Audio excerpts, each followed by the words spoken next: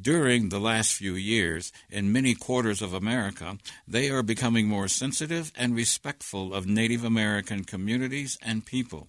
Here in Colorado, this has ranged from renaming selected mountains and places to recognizing responsibility for the atrocities committed against Native people. Greetings again. I'm Adam Morgan. For over 50 years, the Denver Indian Center has been working to empower the Denver Native and Alaska Native community, their families, and youth. Their focus is delivering programs and outreach that support self-determination, physical health, cultural enrichment, and advocacy. These efforts are being led now at the center by Executive Director Mr. Rick Waters. And it is heightened social awareness across the board with many groups, and I think brought about in big part more recently with the George Floyd instance or situation in Minneapolis. And I say that because those type episodes and things that were happening, police brutality, treatment of the American Indian communities, racism, and all of the above, were happening in Minneapolis to the Native American community back in the 60s. That actually, from my understanding, was the beginnings of the American Indian movement to bring light to what was happening to that segment of the community there. But that's, 50 years ago, 60 years ago, and it's just within the last couple of years, because of the George Floyd, all of a sudden, and I think you give credit to technology and the cell phones that took the video of what took place, that it was actually documented, and people around the country saw what was actually happening as opposed to hearing it. And so I think from that has stemmed a more awareness and awakening of the general population. But John F. Kennedy, President John F. Kennedy, said it best in 1963 when he said, American Indians were the most misunderstood and least understood Americans in the country. And basically, if an education of the community or people did not take place to know about the first Americans, then their treatment would go down as a negative legacy or a bad legacy for the United States. And so I think right now, often we say the biggest challenge the American Indian Native community faces is invisibility, which is often defined as misunderstanding or not understanding who we are in our culture as the first Americans. I guess you are supporting the renaming of Mount Evans then, as a part of that, trying to get a hold of better respect for Native Americans. Well, certainly. Before this was Denver or Colorado, this was Indian country, and landmarks and places, had designations by the different tribes that were here. So, that formal naming was done by, the Johnny-come-lately, so to speak. But History Colorado, they are remembering the Sand Creek Massacre. I think on one hand we want to remember history, but on the other hand, that exhibit tends to do something that other ones have not, and that's taking responsibility for something that should have never happened. It's a very, I think, credible and thought out, and it was put together. I would say probably in the right way in terms of documentation and history and getting the facts from the Native communities, the representative tribes, the Cheyenne, Arapaho, and so it tells history, which often, and Will Rogers said it best. He said, "History ain't what it is; it's what some writer wanted it to be." And so, we've been understanding history to a degree of the way or the eyes of somebody putting it in their perspective. Yeah. And so particularly here in Colorado, very rich history, but the Sand Creek Massacre, if you look at that, that's tied to, I guess, taking away of land from tribes that were through negotiation as sovereign nations given land, and fraudulently in some cases and illegally in some cases, the violation of the treaties then in one way brought about the interactions that took place and leading up to the Sand Creek Massacre.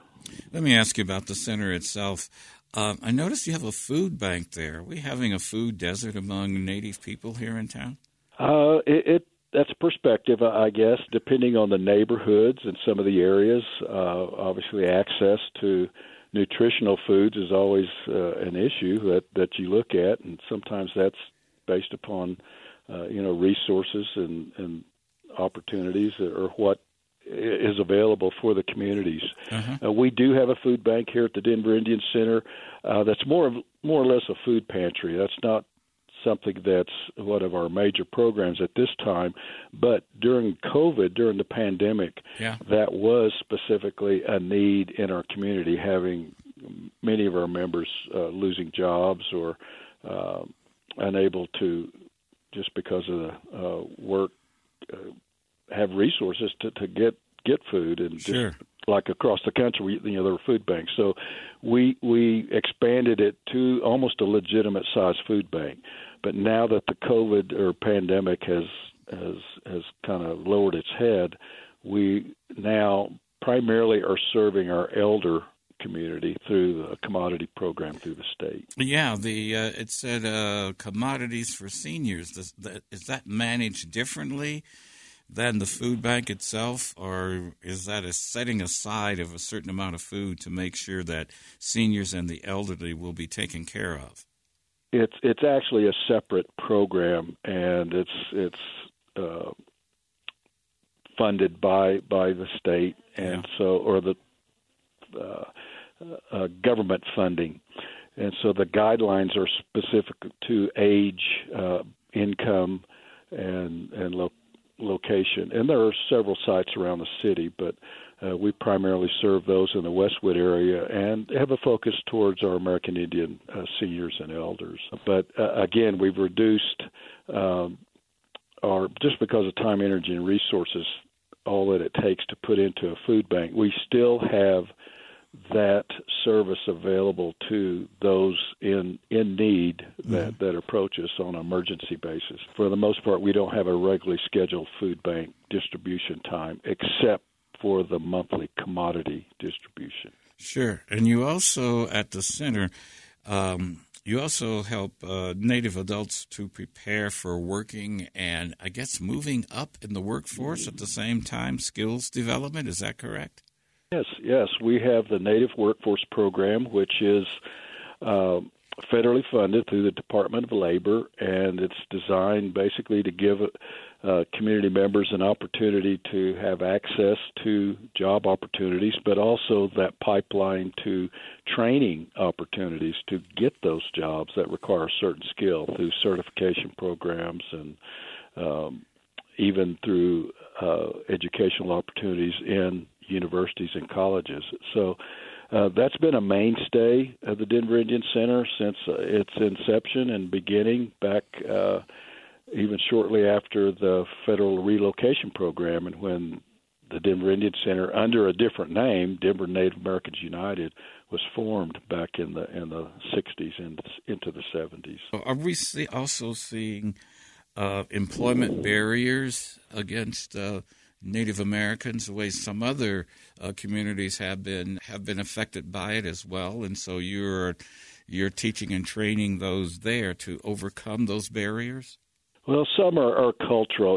We have many of our clients and participants that come to the center for assistance that may be coming from the reservations or rural areas, and they're going through the standard culture shock of dealing with, how to utilize even technology through applications, electronic applications, researching job opportunities through the internet, putting together a resume, or going through and understanding the process of interviewing. So those are some of the things that we offer through the program, in addition to maybe subsidizing some of the assistance they might need with respect to the job or career path that they are following. If they may need tools or whatever to be successful in what they're going into. I know you just mentioned high tech. Are we Are we doing a better job, or we need to do a better job of getting broadband access to Native American reservations and communities? Again, the pandemic opened the eyes of many with respect to the various communities that are in line with the advance of technology and the need for technology and where we're going. And so that is something that we are very much involved in. And at one point, back in the 60s, it was called the digital divide. Yeah. And now it's more of looking at the digital equity or equity of within the different communities, access to internet. And if you don't have the hardware, if you don't have the phone or the computer, you can't access the internet. But, it kind of, they work together. So that's in true. Partnership with, for example, Comcast and other entities, we look at the different communities that or different areas of our community that would need support, particularly our seniors, navigating an iPhone or a computer. That's something we look at and developing training classes for them, as well as helping them on fixed incomes access computers.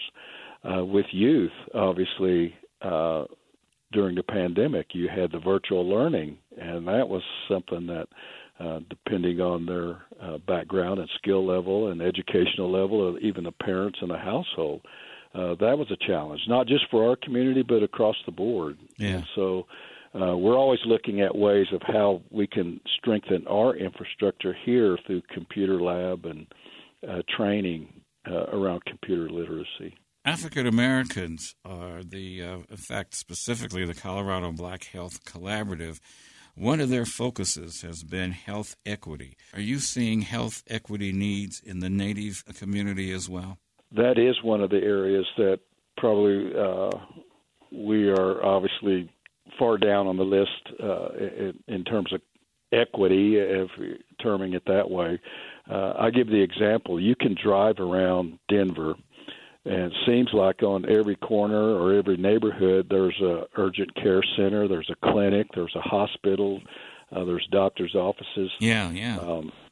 Here in Denver, you have the Denver Indian Health and Family Services, which is associated with the Indian Health Service that provides medical, physical, behavioral health to the American Indian community, and it's tied to the Indian Health Service. But it's the only specific organization or health service for American Indians and Native Americans in the Denver area.